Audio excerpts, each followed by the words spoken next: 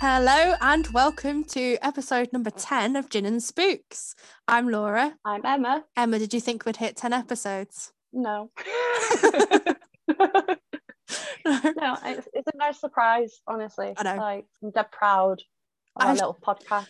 I was just about to say that I'm proud of us too. Yeah. In celebration of our 10th episode, this is getting released on Emma's birthday, so happy birthday, Emma. Whoop, whoop. Whoop, whoop. And 2, we are talking about, what are we talking about today, Emma? Pulse. Yes. Yes. And what are we drinking tonight, Emma? It is an apple and elderflower gin cocktail. And this is very tasty. It does not, I can't taste the alcohol in it. No, well, you're going to be a bit hungover tomorrow. So are you.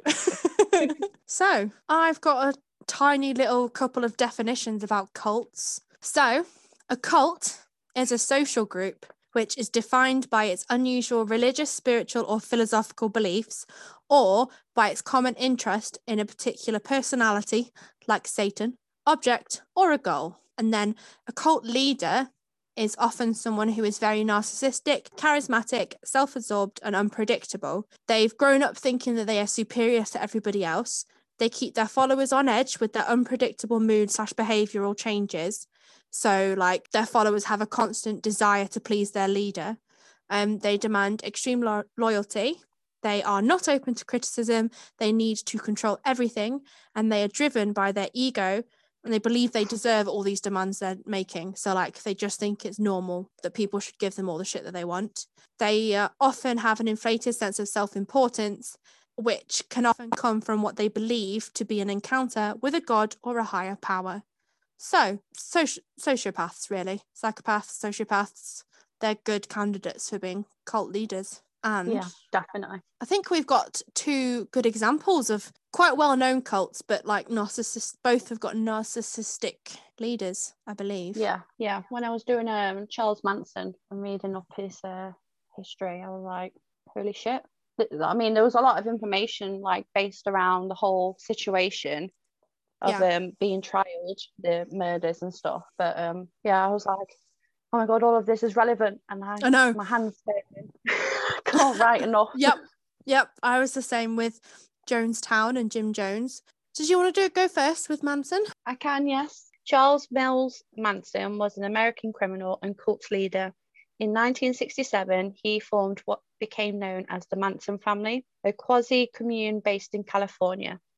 His followers committed a series of 9 murders at 4 locations in July and August 1969. Although the motives for the murders was disputed by Manson, the Los Angeles County District Attorney believed that Manson intended to start a race war. In 1971, he was convicted of first-degree murder and conspiracy to commit for the deaths of 7 people, including the actress Sharon Tate. The prosecution contended that while Manson never directly ordered the murders, his ideology constituted an overt act of conspiracy. So I found out a little bit about his childhood because I was like, well, surely he can't just all of a sudden want to create a cult. Like, something has obviously happened in his childhood for him to become the way he was. So Manson's biological father appears to have been Colonel Walker Henderson Scott Sr. of Kentucky, against whom Kathleen Maddox, who was his mother, filed a paternity suit that resulted in agreed judgment in 1937. Manson may never have known about his biological father. Scott intermittently worked at local offences, mills, and also had a local reputation as a con artist. He allowed Maddox to believe that he was an army colonel, although colonel was merely his given name. When Maddox told Scott she was pregnant, he told her he had been called away on army business. After several months, she realised he had no intention of returning. Did you say his first name was just Colonel? So, like, he was pretending he was in the army, but actually his name was just Colonel? Yeah, was that why you were giggling? Yeah. That's such a random name. I mean, Americans are crazy sometimes, aren't they? Yeah. Like, hey, Apple. Hey, Apple. Yeah. Northwest. I know. Anyway, so he basically turned out to be a con artist and blagged that obviously he was an army colonel and said that he had to go on business for the army. And then she just assumed or figured out eventually that obviously he was bullshitting. Yeah. And he'd just fucked off. Yeah. So obviously Maddox married William Eugene Manson, a labourer at a dry cleaning business. Maddox went on drinking sprees with a brother, Luther, leaving Charles with multiple babysitters. On August the 1st, 1939, Luther and Kathleen Maddox were arrested for assault and robbery. Kathleen and Luther were sentenced to 5 and 10 years of imprisonment, respectively. Manson was placed in the home of an aunt and uncle in West Virginia. His mother was paroled in 1942, and Manson later characterized the first weeks after she returned from prison as the happiest time in his life. Oh, that's really sad. I know. The family moved to Indianapolis. Yeah. I've got a lot about Indianapolis in mine. Indianapolis. I think I'm saying it right. I don't know. Where she met an alcoholic named Lewis and married him. So his first offences, so he reported in an interview with Diane Sawyer that when he was 9 years old, he set his school on fire. It's a big achievement. Yeah, I'm kind of impressed, actually. I shouldn't be, but was anyone hurt or was the school just on fire? I don't know. All the stuff was that his school was on fire, but it wasn't like a known crime that he had committed. It was just, yeah. I think, yeah. But there's like further detail later on that obviously explains why he probably did that. So Manson also got in trouble for truancy and petty theft, and he was placed in the Gilbert School for Boys in Indiana, a school for male delinquents, which was run by Catholic priests. Ooh. So yeah, Gilbert was a strict school where punishment for even the tiniest fraction included beatings with either a wooden paddle or a leather strap. Manson ran away from Gilbert and slept in the woods, under bridges, and wherever else he could find shelter. This is quite sad, actually. Yeah. You know when when you watch like Infinity War, yeah, Thanos, and then you're like, but he's a bad guy, but why do I relate to him a little bit? It was kind of that situation when I was doing the research, because I was like, I understand how he managed to become who he is now. Yeah. But he definitely went the wrong way about it, but that's because he didn't really get the support that he needed. Yeah. But yeah, it's a little bit upsetting, but it was pretty shit at those times. So in 1948, Manson committed his first known crime by robbing a grocery store. At first, the robbery was simply to find something to eat. However, Manson found a cigar box containing just over $100, and he took the money. He used the money to rent a room in Indianapolis, Skid Row, and to buy food. Manson was arrested during a nighttime raid on a store. In the investigation that followed, he was linked to 2 earlier armed robberies. He was sent to the Indiana Boys School, a strict reform school. At the school, other students allegedly raped Manson with the encouragement of a staff member, and Jesus he was Christ. repeatedly beaten. Yeah. Aww. He ran away from school 18 times. 18 times? Yeah. I don't want to feel sorry for him because he's a bit of a monster, but at the same time, that poor kid, there's just no one to look out for him, is there? And then he steals from that shop to get himself some money for food and a place to live, and then anyway. I really felt bad for him as well, because he eventually developed a self-defense game. So if he was unable to defend himself, he would screech, grimace, and wave his arms to convince aggressors that he was mad, he was insane. Yeah. Because he couldn't look after himself. So after being discharged from prison in 1967, Manson began attracting a group of followers, mostly around young women from around California. They were later known as the Manson family. So on to the murders. The Manson family developed into a doomsday cult when Manson became fixated on the idea of an imminent apocalyptic race war between America's black population and the larger white population. A white supremacist, Manson believed that black people in America would rise up and kill all whites except for Manson and his family, but they were not intelligent enough to survive on their own. They would need a white man to lead them, and so they would serve Manson as their master. Oh my God. I was like, all right, okay. Yeah. There's this guy called David Farrier that's like the New Zealand version of Louis Theroux. like looks like him and everything. And he does this series called Dark Tourist. And on there's an episode or part of an episode on, there's this village. I want to say it's in South Africa, but I'm not 100% sure. That's just white people. And all of them are preparing for an apocalypse. The kind of apocalypse that you've just explained, that Manson thinks that the black people or people of colour are going to rise up and attack them. So they all live in these big gated houses with barbed wire and stuff, and they do practice runs of evacuating their homes, and they've got these like plants planted in a pipe that they can just pick up and move. So if they have to relocate, they've got like food plants ready to go as soon as they move there and stuff like that. I'd recommend the series. I'd recommend the series Dark Tourist to everyone. But there's that one bit, that episode. I think it's now I'm like, or is that a Louis Theroux documentary? But I'm pretty sure it's I'm pretty sure it's one of the David Farrier episodes. That's insane. Yeah. Yeah, I think it's just deeply ingrained racism that these white people know that these people of colour have been treated so badly that they believe that they're gonna uprise. Yeah, you know what I mean? So like it's almost like some sort of weird cognitive dissonance that these white people are like, yes, we've treated them so shit that they're gonna uprise against us and kill us all, but we don't deserve it, even though we're so racist that we think that the people of colour deserve that. I don't know, you see the point I'm trying to get across. But at that point, like, all right, fair enough, if like, you know, racism is so deeply ingrained into the, like, you know, white society that, like, why don't you just learn to be better? Why don't you just better yourselves? Why is their reaction to like become a doomsday, like apocalyptic, like family? It's so twisted. Instead of just like educating yourself to learn how to not be racist. I don't get it.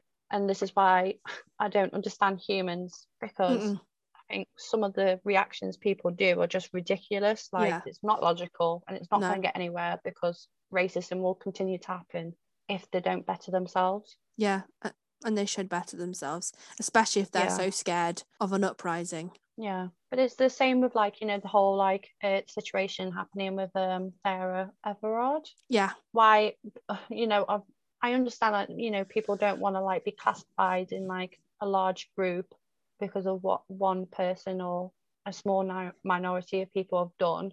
Yeah. But like, just educate yourselves. Men need to learn how to not fucking attack a woman. Like, it's simple. Enough with the victim blaming. Exactly, like we're all in it together. Like, and again, this is the same situation. Like, just educate yourself. And be a better person. Be a nice person. Be kind. I unfollowed anyone that piped up with the All Lives Matter thing.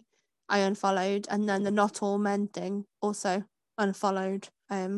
We all know it's not all men, but it's what you said. Like, you don't know which man is gonna like suddenly turn on you, but that's why I feel so passionate about it, though, because like I'm a feminist anyway. Yeah. But a feminist means being, you know, it's equal rights between men and women. And everyone. Like, exactly. So anyway, so late in 1968, Manson adopted the term Helter Skelter, taken from a song on the Beatles' recently released White Album to refer to this upcoming war. Helter Skelter. I've not actually heard that song. My brain's immediately gone, Helter Skelter. Oh, yeah. And I don't know if that's actually part of the song or if that's just my brain inventing something. I'm sure it must be part of the song. And I've definitely listened to the song before, because I've always known that Charles Manson's Helter Skelter was linked to the Beatles song. It's just always... Yeah. That's the first thing I think of whenever I hear Helter Skelter, is the two of them. Anyway, sorry, carry on. In early August 1969, Manson encouraged his followers to start Helter Skelter by committing murder in LA and making it appear racially motivated. The Manson family gained national notoriety, I said a big word, for the murders of actress Sharon Tate and 4 others in her home on August 8th and 9th of 1969, and Leno and Rosemary LaBianca the next day. 4 of the family members executed the Tate and LaBianca murders under Manson's instructions. While it was later accepted at trial that Manson never expressly ordered for the murders, his behaviour constituted a conviction of first-degree murder, and conspiracy to commit murder. Evidence pointed to Manson's obsession with inciting a race war by killing those he thought, in quotation marks, pigs, and his belief that this would show the other how to do the same. Family members were also responsible for other assaults, thefts, crimes, and the attempted assassination of President Ford in Sacramento. Oh, I know, big one there, bloody big one. So we'll go on to the trial. So the state of California tried Manson for the Tate and LaBianca murders with co-defendants Leslie Van Houten, Susan Atkins, and Patricia Krenwinkel. Co-defendant Tex Watson was tried at a later date after being extradited from Texas. On July 24, 1970, the first day of testimony, Manson appeared in court with an X carved into his forehead. His followers issued a statement from Manson saying, "I have X'd myself from your world." The following day, Manson's co-defendants Van Houten, Atkins, and Krenwinkel also appeared in court with an X carved in their foreheads. that's really fucking weird. I'll be like, get in the fucking bin. I wonder if that's where on computers when you want to close a window, you click the X button. I wonder if that's where they got the idea from. Probably, because all of this is absolutely ridiculous. But obviously they're like brainwashed. Yeah. And Manson, I can't really speak for, but yeah, ridiculous. But members of the Manson family camped outside of the courthouse and held a vigil on a street corner because they were excluded from the courtroom for being disruptive. Some of the followers also carved crosses into the foreheads. Jesus Christ. During the trial, members of the Manson family appeared in saffron robes and threatened to immolate themselves if Manson was convicted, just as nuns in Vietnam had done in protest of the war. Oh, It's a bit of an extreme reaction there. yeah. The state presented dozens of witnesses during the trial. However, the primary witness was Linda Kasabian, who was present during the Tate murders on August 8th and 9th of 1969. Kasabian provided graphic testimony of the Tate murders, which she observed from outside the house. She was also in the car with Manson on the following evening when he ordered LaBianca killings. Kasabian spent days on the witness stand being cross-examined by the defendant's lawyers. After testifying, Kasabian went into hiding for the next 40 years. 40? Yeah. Oh. She fucked off immediately. She knew that Yeah, right. if I've he done got wrong. out. Yeah, that he'd was she testifying against him? Yeah. Yeah, so she knew as soon as if he ever got out, she would be his number one target.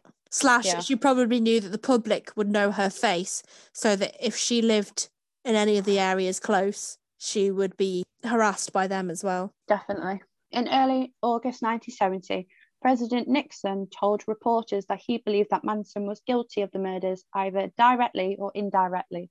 Manson obtained a copy of the newspaper and held up the headline to the jury. Judge Charles H. Older polled each member of the jury to determine whether each juror saw the headline and whether it affected his or her ability to make an independent decision. All of the jurors affirmed that they could still decide independently. On October the 5th, 1970, Manson attempted to kill Judge Older while the jury was present in the room. Oh my God. Manson first threatened Older and then jumped over his lawyer's table with a sharpened pencil in the direction of Older. Manson was restrained before reaching the judge. While being led out of the courtroom, Manson screamed at Older, "In the name of Christian justice, someone should cut your head off." Oh my God, that's brutal. And I'd be like, "Fuck you."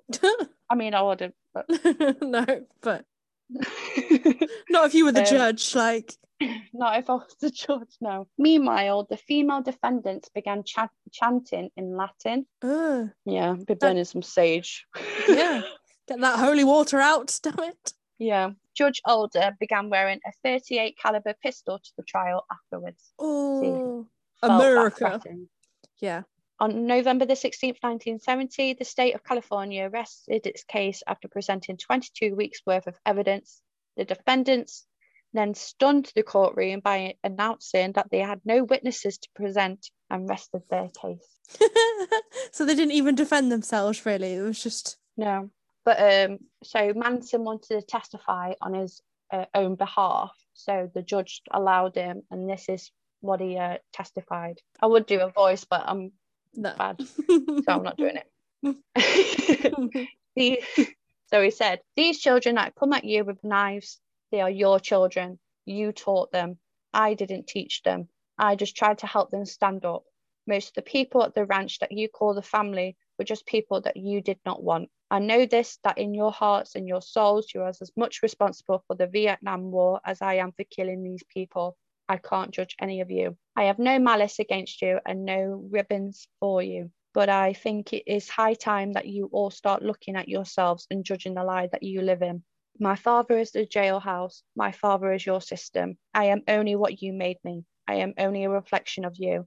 You want to kill me? I am already dead. Have been all my life. I've spent 23 years in tombs that you built. That's kind of sad. Yeah. I mean, I mean, he is like a subject of like the poor justice system. yeah, and poor social looking after foster system. That's the word. Yeah, because he was put into them reform schools where he basically got attacked and stuff. And obviously, if he came out and said, I've been abused as a kid, they won't give a shit anyway. So no. It doesn't sound like he ever had a loving family to look after him. Yeah. I mean, it doesn't forgive starting a cult and murdering people, but yeah, definitely. I mean, yeah. Yeah. And the Vietnam War was kind of bullshit, and it was just pushing Americans like going and dealing with another country's issues. Yeah. America likes to get involved sometimes when they don't need to. And this is why they have so many attacks happen, because they retaliate for no reason. Yeah. So that was the Charles Manson story. So love it. You liked it. So it's really interesting because I'll tell you Jonestown story, and it's around the same time. So there's lots of not similarities, but there's also a whole thing with race. There's also like the Korean War and the Vietnam War are going on, and it's which is during the Cold War, which is when everyone was really hostile, like Soviet Union versus America and nuclear threat and So, Jonestown. Jim Jones was born May 13th, 1931, in a rural area of Indiana.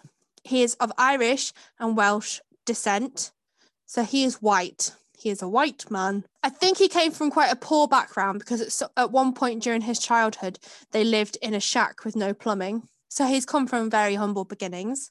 A young Jim Jones loved reading, but he used to read works of people like Stalin, Karl Marx, Mao Zedong, Gandhi, and Hitler. I don't know if you've noticed, most of them are communists. Hitler, also very racist, which is an interesting one to throw in there. But, he also has an intense interest in religion and would quite often preach to other children, like stand on the stairs of the school and preach to other kids as a way of making friends, or to try and make friends. Other kids described him as weird and obsessed with religion and death. Apparently, he liked to hold funerals for small animals in his parents' garden. I don't know if that's sweet or I know. Very conflicted with that last statement.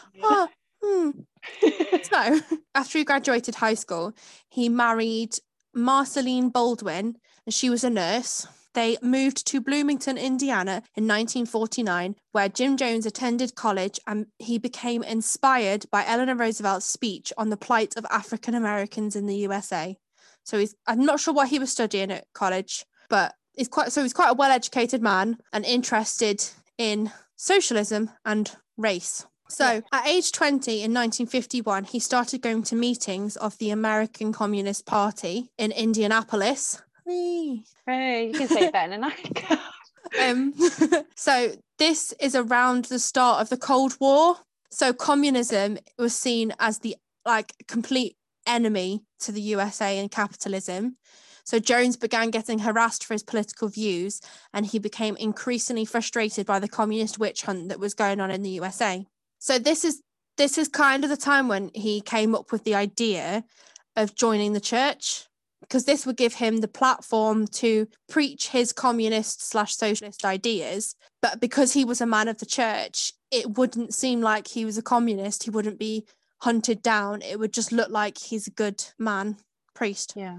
So yeah, he as a holy man, he would not be persecuted for these beliefs as it was seen as part of the church. In 1952, he became a student pastor at Somerset Southside Methodist Church. A Methodist superintendent that he met through the American Communist Party helped him get this position as a student pastor, because anyone else would not have let him in because of his communist views, because it was seen as bad.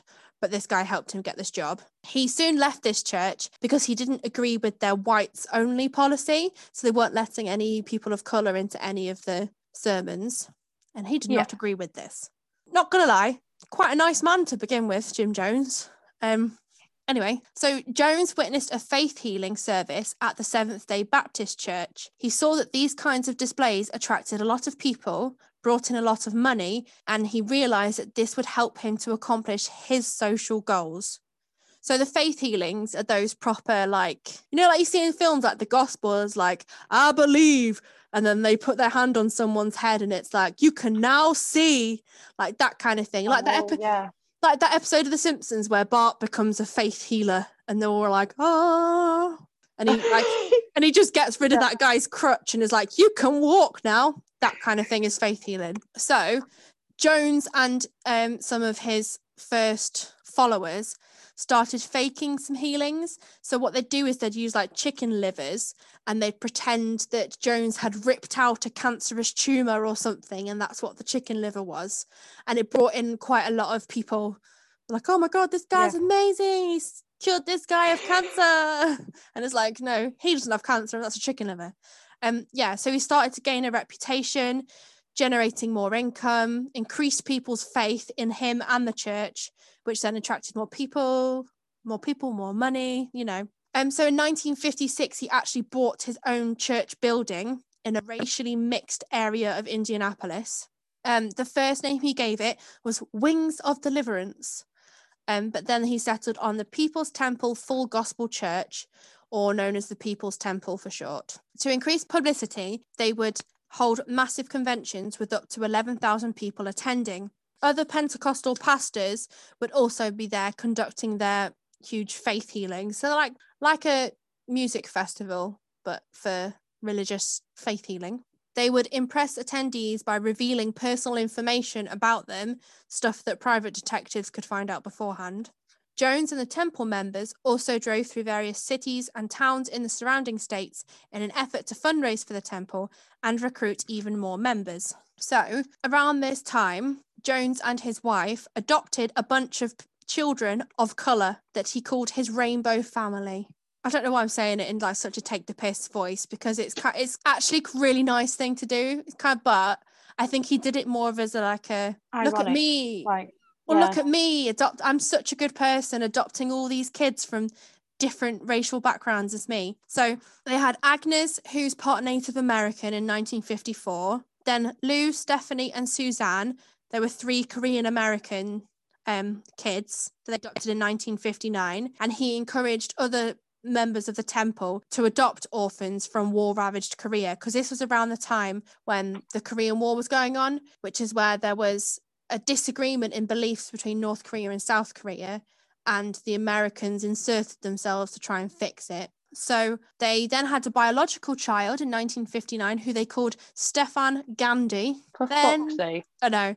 Then in 1961, they became the first white couple in Indiana to adopt a black child, and they named him Jim Jones Jr. And then they adopted a kid called Tim, who was white, but his biological mother was a temple member.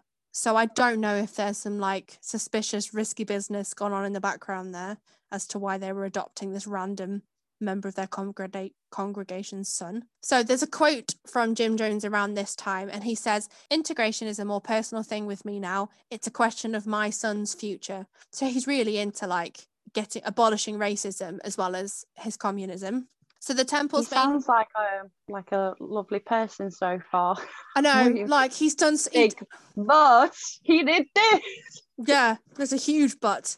No, he does so much good to begin with. The temple's main focus was on egalitarian ideals. Jones helped to racially integrate churches, restaurants, the police department, a theatre, amusement park, and a hospital. So there's this story that he got rushed to hospital because he collapsed in 1961, and they accidentally put him in a black ward rather than a white ward. And when he woke up, they offered to move him, but he absolutely refused to be moved. And then he started helping making the beds, cleaning up people's bedpans. And because of that, they desegregated all the wards. So there was no longer any separate wards for black people and white people. Everyone was just, I'm gonna hate him soon. I know. But I know. that is so nice. He opened up a soup kitchen for poor people. The temple set up their own social services type thing. So that included helping people with rent, job placement services, free canned goods, free clothing, free coal. I think they also provided free healthcare to like communities of color because his wife was a nurse, and you quite often couldn't get good healthcare in those days because of racism. He received a lot of criticism for this. So there was a swastika painted on the temple. People hid dynamite in the coal, and a dead cat was thrown at his house, and he received loads of threatening phone calls. But it's thought that, like, obviously because he was making such waves with desegregation, that it was just like local business owners and stuff, because apparently he used to set up sting operations to catch out restaurants and businesses that were refusing to serve black customers. So he was proper on it. I think around this time, 50% of his congregation was people of colour. It's kind of around this time that he starts to paint Jesus as a communist, whilst also attacking parts of the Bible. So on the one hand, he's like, Jesus was a communist, look at all these examples. But then these parts of the Bible are not good. Yeah, he started mixing his political beliefs with sermons. And then I've got another quote from him. He said, "If you're born in a racist America, a capitalist America, a fascist America, you are born in sin. If you're born into socialism, you are not born into sin." So already he's like mixing his political ideals with the lessons from the Bible there. So the temple started asking more of its members than other churches did in an effort to tighten their control on their members. So the members had to spend Christmas and Thanksgiving with their temple family rather than with their actual relatives. This was a method of cutting people off from the outside world to ensure that they were totally committed to the temple and wouldn't like fuck off. These members would have to donate all their money, their like checks and their material possessions to the temple. But then if you think about it, in return for doing all that, they're getting this like the soup kitchen and the clothing donations and all those things and the healthcare and stuff that I listed before. So I think to some people it seemed like a really good deal. Like, okay, we'll pay all our money to our church and then our church is going to help us to live. Yeah. In 1961, this is kind of where it starts to get a little bit more crazy. So you can see that already he's starting to get full control on his congregation. But then in 1961, he had a vision where Indianapolis and Chicago, just those two cities, were destroyed in a nuclear attack. He briefly moved to a city called Belo Horizonte in Brazil because Esquire magazine listed it as one of the safest places to be in the case of a nuclear war. So James and his family, just his family, moved there. However, the town of Belo Horizonte just didn't have the resources to support the Joneses Temple, and he struggled with the language barrier. So they then moved to Rio for a bit, but the temple back in Indiana was struggling without him, so he moved back to Indiana in 1963.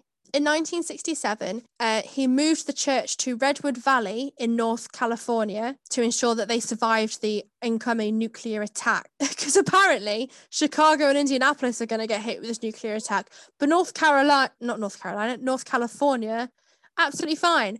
And once the nuclear war happens, this temple will be ready for the new socialist Eden that was going to happen after. Here we fucking go. Here we Soon as you say Temple of Eden, that's it.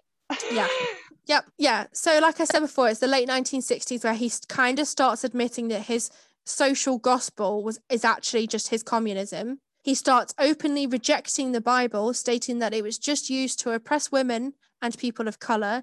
He preached that Christianity was a flyaway religion, and he distributed a book to his congregation on which parts of the Bible were absurd, contradictory, and just were describing atrocities, and which parts actually contained great truths. So he's kind of completely like, the Bible's a joke at this point. Because I think I've read somewhere that actually he was an atheist. He just kind of realized that the best way to spread communism was to go into the church and infiltrate it that way. In the early 1970s, he moved the whole temple to San Francisco. At this point, the temple claimed to have over 20,000 members, but actually it's more likely it had around 3,000 to 5,000 people. So Jones became involved in politics and was instrumental in the election of George Moscone as mayor of San Francisco in 1975. He formed alliances with columnists and journalists from influential press outlets. So this is he was quite an influential figure in politics in San Francisco around the time. And I think he used this to manipulate what the press was saying about Jones and his temple and stuff to make it seem like such a good thing and gain more members and stuff. So it was one reporter who wrote an investigative piece on the temple, accusing them of sexual, physical, and emotional abuse. Multiple editors refused to publish this story due to its content and their involvements with Jones. However, it was released.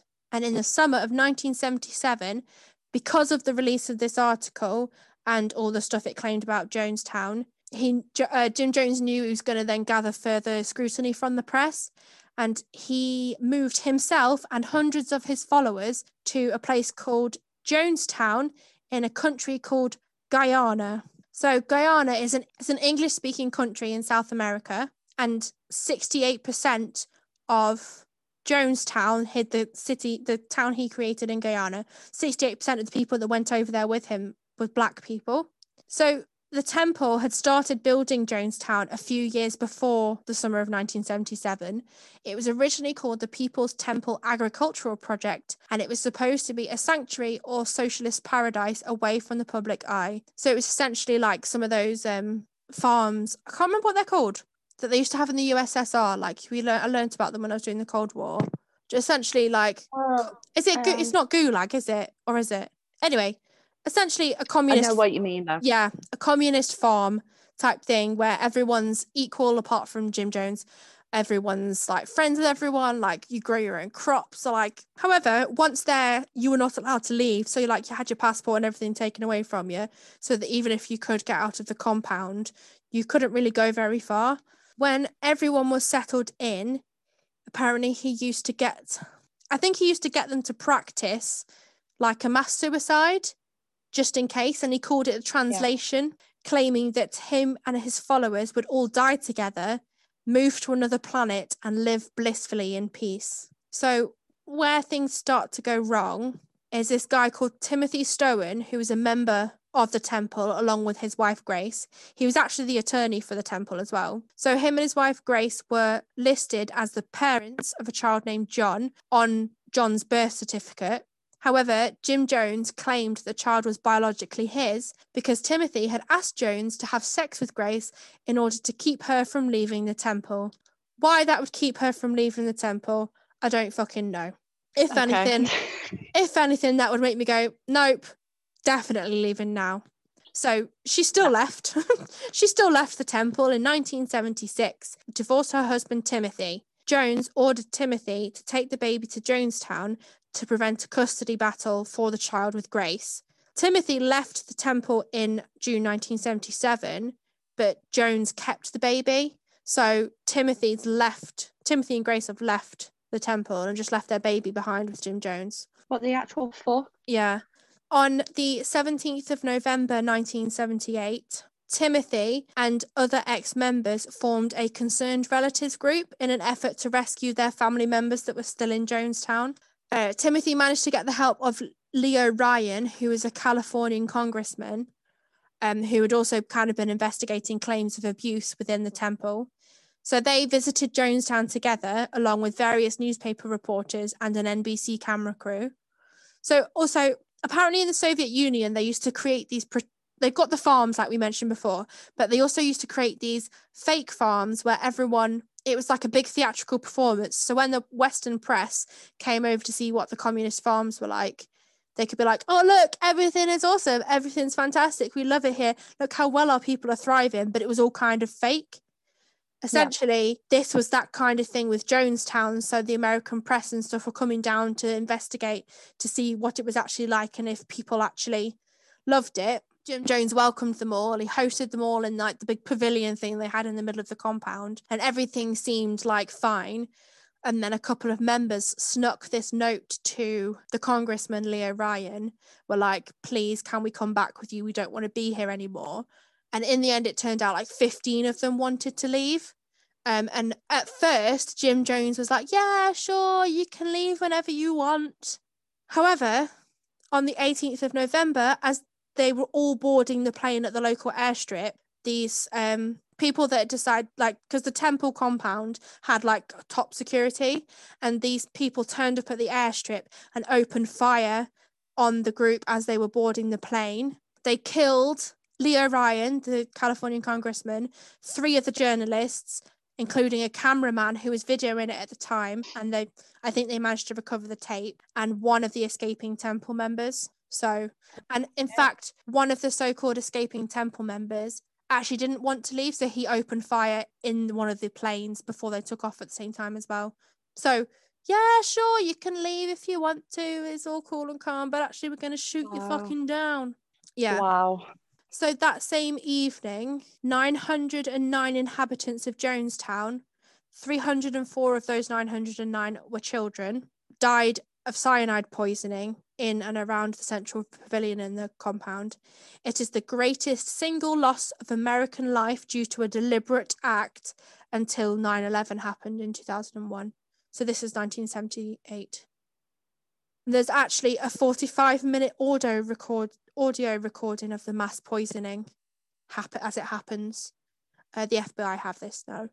On the tape, you can hear Jones talking about how the Soviet Union had gone back on their agreement and were no longer going to help them relocate due to the murder at the airstrip. He wanted them all to die together rather than be murdered by men who would parachute into the compound and torture and shoot them and their babies.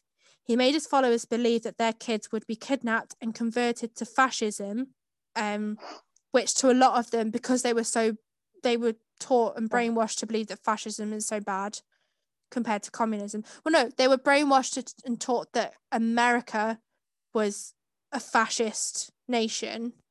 So this was enough to justify the suicide to like most of the members. Jim Jones called it a revolutionary suicide, and he gave them all a drink of grape flavored Flavor-Aid, and it was spiked with cyanide and a sedative. Now, Flavor-Aid is similar to Kool-Aid, and it's an American thing, and I think it's kind of like squash essentially, but you make it with a powder mixed with water rather than like. Yeah, it looks really gross. Yeah, like when I see it on like TV programs and stuff, it looks really gross. Well, it's just full of sugar essentially. So this is where there's that famous saying that drink the Kool-Aid. Like, that's where this has come from, that catchphrase, I suppose it is. But it wasn't actually the brand Kool-Aid that they drank. It was a cheap knockoff called Flavor-Aid. So, yeah, it was spiked with cyanide and a sedative. So adults would feed it to their children before drinking it themselves. And then they would lie down as families all together and just kind of close their eyes as the sedative kicked in. And then it killed them all. Apparently there was a woman and her kids who were actually in town at the time doing something, I'm not sure what, and she heard the call over the radio that's what Jim Jones wanted them all to do, but because she didn't have a way of she wasn't with them all, she took them into the back room of a shop and slit all their throats and then killed herself. Because she was so brainwashed and she heard the trigger over the radio like they'd practiced over and over again, and she just did it. Following the mass murder-suicide, Jim Jones himself was found dead on stage at the centre of the pavilion. He was resting on a pillow near his deck chair, but he had a bullet wound to the head, which is how he died rather than drinking the cyanide. But the coroner and the autopsy said that it was consistent with suicide, so I think he made sure everyone was dead and then shot himself. And his ashes are scattered into the Atlantic Ocean, I think. But yeah. Wow. So Jones, it could turn like he was such a good man to begin with, and then all of a sudden, or it seems like he was such a good man throughout it all, and then all of a sudden he kills all these people. But apparently even though he banned extramarital sex among the temple members, so they could only have sex within their families, he was having sex with every fucker, both male and female, in the temple members outside of his marriage. So he's still married to Marceline throughout this whole thing. She died in the mass murder suicide, but he's shagging everyone. Yeah, and I listened to a podcast about it the other day, and she was like, he was definitely a top when he was shagging these men, because it was like a form of control, probably. Like, Yeah. occasional sex with the male followers, but not as often as he did with the women. He was most likely bisexual, but his main physical and sexual attraction was towards women. Jim Jones himself claimed that he detested engaging in homosexual activity, and he only did it for the male temple members for their own good, to connect them symbolically with himself rather than for any form of pleasure. Apparently, he was the only true heterosexual, and in 1973, he was arrested and charged with lewd conduct for masturbating in the presence of an undercover police officer in the bathroom of a cinema. So, like, he sounds like this lovely man. Like, and to be fair, I think he probably did do so much for the communities around where he lived to begin with, because, like, he desegregated a lot of places like the hospital, but then he was just a bit of a wanker, really. But no pun intended. No pun intended. But his three sons, Stefan, Jim Jr. and Tim, they survived the mass murder suicide because they were members of the People's Temple basketball team, and they were playing an away game in Georgetown at the time of the poisoning. How convenient. I know. Apparently as well, 3 days before the mass murder suicide, their dad had asked them to go back to Jonestown for this visit with Ryan the senator, and they were like, no, we're just going to stay here. Like, we're just going to stay in Georgetown for a bit. And it's a good job they did, else they would have died during yeah. I mean, so he seemed lovely at the beginning, but I was already skeptical because obviously of his infatuation with politics and religion. Them two combined together never ends up being something good. No. And it was definitely more of a control thing, especially if he was basically fucking everyone. Yes, definitely. You give bisexuals a bad name. He did. No, he was the one true heterosexual, though, apparently. Yeah, that's utter bollocks, but obviously. I can't. This is such a bad comparison, but I can't help but think of Klaus in the second series of The Umbrella Academy when he accidentally starts a cult and he's shagging everyone in his cult as well. Have you seen The Umbrella Academy? I have tried so many times to watch season 1, and for some reason it's just one of those things that I can't get into. Like, I enjoy it. Like, Klaus, hands down my favourite, because I just think he's so wacky, but I unfortunately have not watched the second season. But Klaus gets even better in the second season. But it's definitely like a form of control, though. But obviously, it's like what you said earlier, like, you know, a really heightened sense of self-importance. Like, they believe that, like, their word is absolute. Yeah. And, you know, things have definitely happened in, like, his life. Obviously, we don't really know about it, but that have made him act that way. See, I feel like the two comparisons we've got here is examples of nature versus nurture. But I think Manson, he obviously had a shit upbringing. He didn't have a family, so he created his own twisted family. But I think with Manson, it's kind of nurture because there was no one to nurture him as he grew up. Yeah. Whereas with Jim Jones, it sounded like he had quite a nice family, the little bits I could find about it. And then he was quite a nice person and had a big following. So I think maybe, I don't know if it was just in his nature to be very egotistical and narcissistic and develop the following like he did or what. But they're kind of, with the things that, like, he was investing in, so obviously politics, and also the texts that he was reading and the authors that wrote those texts, so like Karl Marx, for example, and Hitler. Yeah, and then Gandhi. Yeah, I mean, Gandhi is a massive contradiction anyway to, like, all the other ones, but, like, if you're reading Hitler, and then obviously the way it's, I mean, I've never read a Hitler text, but I'm assuming you'll be brainwashed yourself into believing that that's reality. Like, I think the forms of communism he practiced where everyone is equal, I think some of it brought such good social justice to the neighborhoods that he was preaching in. he got like a power trip, Yeah, definitely. and it's kind of like him, Escalated. like obviously being in charge of the temple and stuff, and having all these followers, like kind of activated like some psychological persona that Yeah. might, was basically like, it came to light Yeah. a bit more when the more power, the more control that he got. Yeah. Um, He got a bit of a God complex, really, because I've got another quote from him here. He said, "What you need to believe in is what you can see. If you see me as your friend, I'll be your friend. If you see me as your father, I'll be your father. If you see me as your savior, I'll be your savior. If you see me as your God, I'll be your God." So, definitely got a God complex right there. yeah, 100%. absolutely. And Absolutely. I mean, Manson was just like a subject of society, Yeah. what he was a result of society. Society mistreated him very, very badly. And his reaction was, you know what, fuck you all. Yeah. And I started developing these like twisted perspectives in Yeah. life. I mean, racism around those times. I mean, when did they even abolish slavery? It wasn't that long ago No, before and stuff happened. so it was only 1955 when Rosa Parks refused to give up her seat to a white man on a segregated bus. So Exactly. So this is, it wasn't even that long ago. yeah, exactly. So so you got the Cold War happening around this time, which is they were all very racist against the Russians and communists because their propaganda taught them to believe that all that was bad. You've got the desegregation of like buses and stuff is happening around this time as well, and Jim Jones was obviously helping with that kind of thing. It's just really interesting, isn't it, though, that Manson and Jim Jones, it all happened around the same time, and it's so different, but there's completely the same links, the same things going Yeah. on.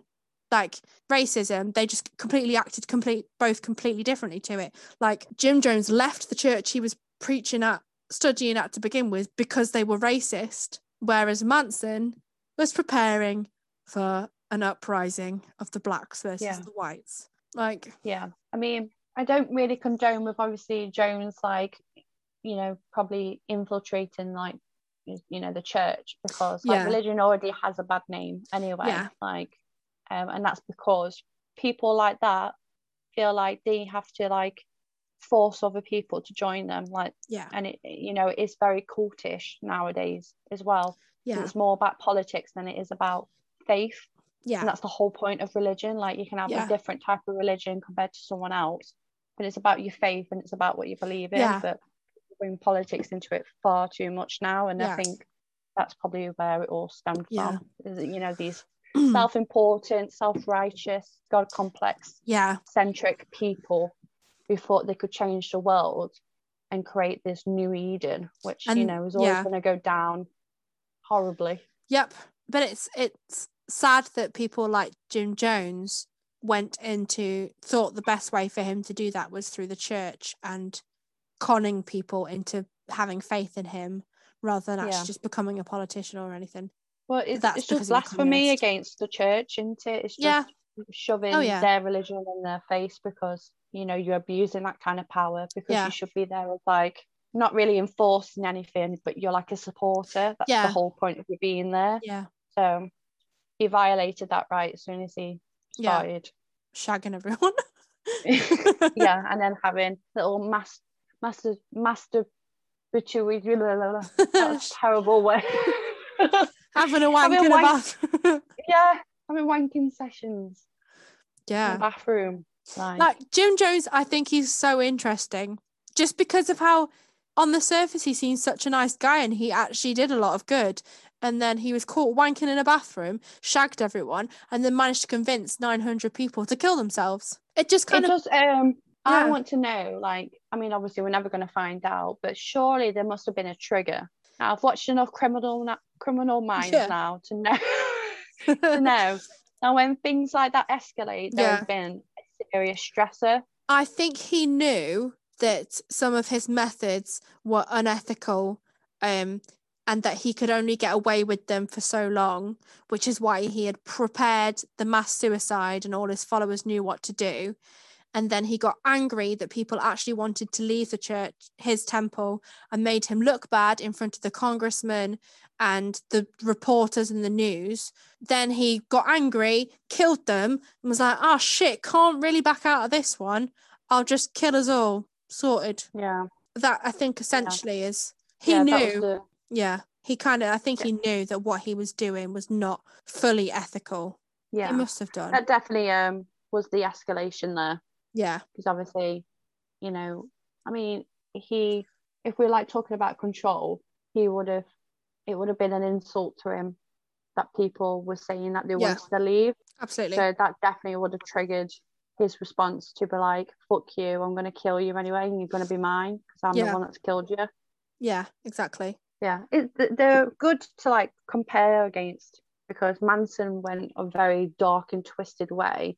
I mean, obviously Jones did as well towards the end, but it's like what you said, like he did start off in a really good light. Yeah. And I think the power and you know the responsibility did get to him. Or that famous saying, either die as the hero or live long enough to see yourself become the villain. Yeah. Which is very true. Yeah, and he tried to die as the hero because he convinced everyone that they were dying to save. Yeah. To be the heroes in their story, to stop. Yeah. But they were already villains at this point. Yeah. He personally was already a villain. They were victims. Yeah. So I definitely enjoyed listening to that. It was very interesting because I didn't hear of him before. When you mentioned him, I was just like, oh, okay, this is going to be fun. Like, drink the Kool-Aid. Well, I'd heard the saying drink the Kool-Aid, and I'd heard of Jonestown and associated that with a cult. I did not link the two together, and I didn't really know about anything about it. But even though I knew some bits about Manson, but not enough. I knew some bits, but like I knew Sharon Tate was involved, but that was kind of it. But have you seen the film Once Upon a Time in Hollywood by Quentin Tarantino? No. It's around the time of the Manson family. Oh, right. Yeah. It's a very unpredictable film. I feel like you might enjoy it. Definitely worth a watch. Has it got quite a lot of famous actors in, like Ryan Gosling? It's Brad Pitt, Margot Robbie, and Leonardo DiCaprio. Okay. I don't know why Ryan Gosling popped into my head, but like the ending, I was not expecting at all. So definitely, if you have some time, watch it because it's good. And I like some Quentin Tarantino films, but not all. I feel like everyone bums Quentin Tarantino, and sometimes I'm a bit like, He's done some films I've really enjoyed, like Inglourious Basterds. Yes, I love that film. Good film. Maybe now I'm older, I might watch some of them again, and I might enjoy them a bit more. But well, Morgina wanted me to watch it because it was like one of her favorite films. So I watched Pulp Fiction, and I was like, no, just waste my time watching this, and I don't understand any of it. There's a book called Helter Skelter that's been on my to-read list for ages that's about the Manson family. Oh, I really want to read that. Put it on my list. Do it. I have like an ever-growing book list and TV list. There's no way in my lifetime, at the ripe old age of 29, there's no way I will be able to read my entire to-read list before I die. No chance. Like, you should definitely make it one of your aims in life though, because that would be quite an achievement. Yeah, but it's forever growing, and there's just not enough time left for me to finish it. So my plans. So I can't remember the name of the woman who translated it, but she managed to translate the Odyssey by Homer. Yeah. So that's on my list. I am going to read the Odyssey and the Iliad. It's quite difficult reading, so I'm like, bye. I was planning on reading Les Miserables this year, but don't know if I will get round to that. I'm sure I read somewhere a lot of texts have been translated by men, and actually when a woman goes back and translates it, the stories are very, very different because a woman picks slightly different words for things than the men do. Yes. So I know about this one. I know what you're trying to say. Yes, thank you. Because the woman that translated the Odyssey. Yeah. So there are certain words that men would use to describe women. and they would mean it as like, very complimentary, and it wasn't. It's very Yeah. derogatory, and it slates women basically, because at that time that's Yeah. that's what the social status was between men and women. So it's more accurate, this translation is, Yes. There we go. because men basically try and continue, I don't know what the right word is, but continue like the slating of women Yeah. in the translations, and But- people will believe that that's that men are being nice, and it's not. They were being very Horrible. hurtful. Yeah. I'm trying to say like something along the lines of, which cult would you prefer to be in? Yeah. Okay. Would you rather be part of the Manson family or move to Jonestown? See, I'd say the Manson family, on the basis that I knew that I wouldn't be dying by mass suicide. I wouldn't be dying by cyanide poisoning. Yeah. At the time, though, I feel like the Manson family was probably easier to escape than the People's Temple. Yeah. And I'm sure you could just not kill someone for Charles Manson. But then if you were brainwashed, I don't know. There was definitely a few people that didn't, yeah, kill anybody. Like they just did like, robbery and stuff like that. But yeah. I think it would have definitely been easier to escape rather than going to a compound.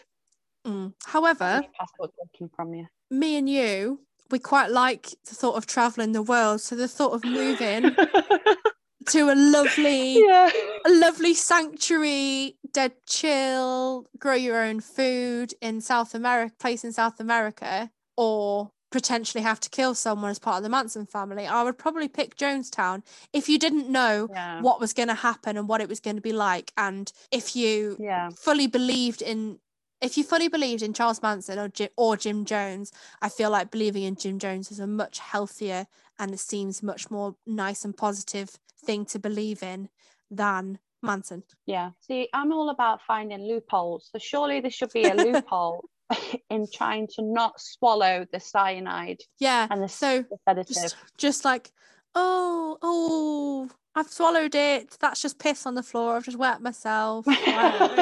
Yeah, I don't know. But then again, if he had waited, because obviously he shot himself, didn't he? He would have checked everyone. So I don't know. I think in them circumstances, probably would have ended up in Jonestown. Yeah. To be honest, I don't think I would have ended up in Manson family. No, same. Are the Manson family mentioned at the beginning of one of the Conjuring films? I can't remember, even though I watched them all the fucking time. What was the one that I watched when I was... So I watched two whilst messaging you, and there was that one where there's that woman who's pregnant at the beginning. Is it not Annabelle? Annabelle Creation, where they're next door neighbours. Annabelle. The first Annabelle when she's pregnant and she's obsessed with those dolls, and then the family next door, her daughter's gone off to join a Manson family cult, hasn't she? And then she comes back and kills a cult. But I'm sure it's implied that it's a Manson family. Possibly. And then she comes back around that time, wasn't it? Yeah, murders her parents, and then... Yeah. Sometimes I think things like these cults and Vlad the Impaler, for example, they get so used in horror films and modern culture that they're bigged up to be more of these immense legends than they actually are. Because there's old Vladdy. Vlad the lad. Because in Annabelle, they say that there's so much Satanism and stuff to do with Charles Manson, don't they? Or the whatever cult she's in, actually, maybe it isn't a Manson one, I don't know. Yeah. But... like if they do something that's like, against what God would do, they instantly relate it to Satanism. And paganism. Like they always get the two confused. Not the same thing, Huns. No. Not today, Satan. Not today. Not today. Krampus, though. Hey. He's my best boy. You got me little house and my picket fence ready, Krampus. I'm gonna be so disappointed when I go to hell and that's not a thing. I know. I'm like, I know. Please, sir. So what's today's lesson? Don't drink the Kool-Aid. I thought about this halfway through the episode as soon as you mentioned the Kool-Aid. And I was like, that's going to be today's lesson. Don't drink Kool-Aid. Never be peer pressured into drinking anything. Yeah. Yes. And that goes for today. Yeah. Like, if you don't want to drink. Fine. Yeah, absolutely. Absolutely. That's twice I've said absolutely in this episode, and I never say that in real life. I watched a like a little video of Elizabeth Olsen. Oh, yeah. She was being interviewed by someone who was like, "Oh, what like advice have you learned from like your sisters that you use in your like everyday life?" And she said, "No is a full sentence." Yes, that is a very good lesson. And I was like, yes. Anyway, shall we say goodbye? As in to the listeners, not to each other. Like I'm not like I'm bored of you now. Shall we say goodbye? You're very nonchalant about that. Yeah. Shall we say goodbye? Yes, we shall. Cool. Thank you for listening to our 10th episode of Gin and Spooks. Please head to our Instagram, which is @GinandSpooks, where we will do a photo dump of everything we've talked about in this episode. We also have a blog, which is ginandspooks@wordpress.com. So you can log on there to see the photos as well if you don't have Instagram. If you have any scary stories of your own or even drink suggestions, please email them over to us at ginandspooks@gmail.com or send us a direct message or DM on our Instagram page or Facebook page. We always forget the Facebook page. We always forget the Facebook page. I think it's just Gin and Spooks podcast. Search us on Facebook. Should be able to find it. And yeah, stay safe and spooky. Bye. Bye. Fuck that up, mate. I know.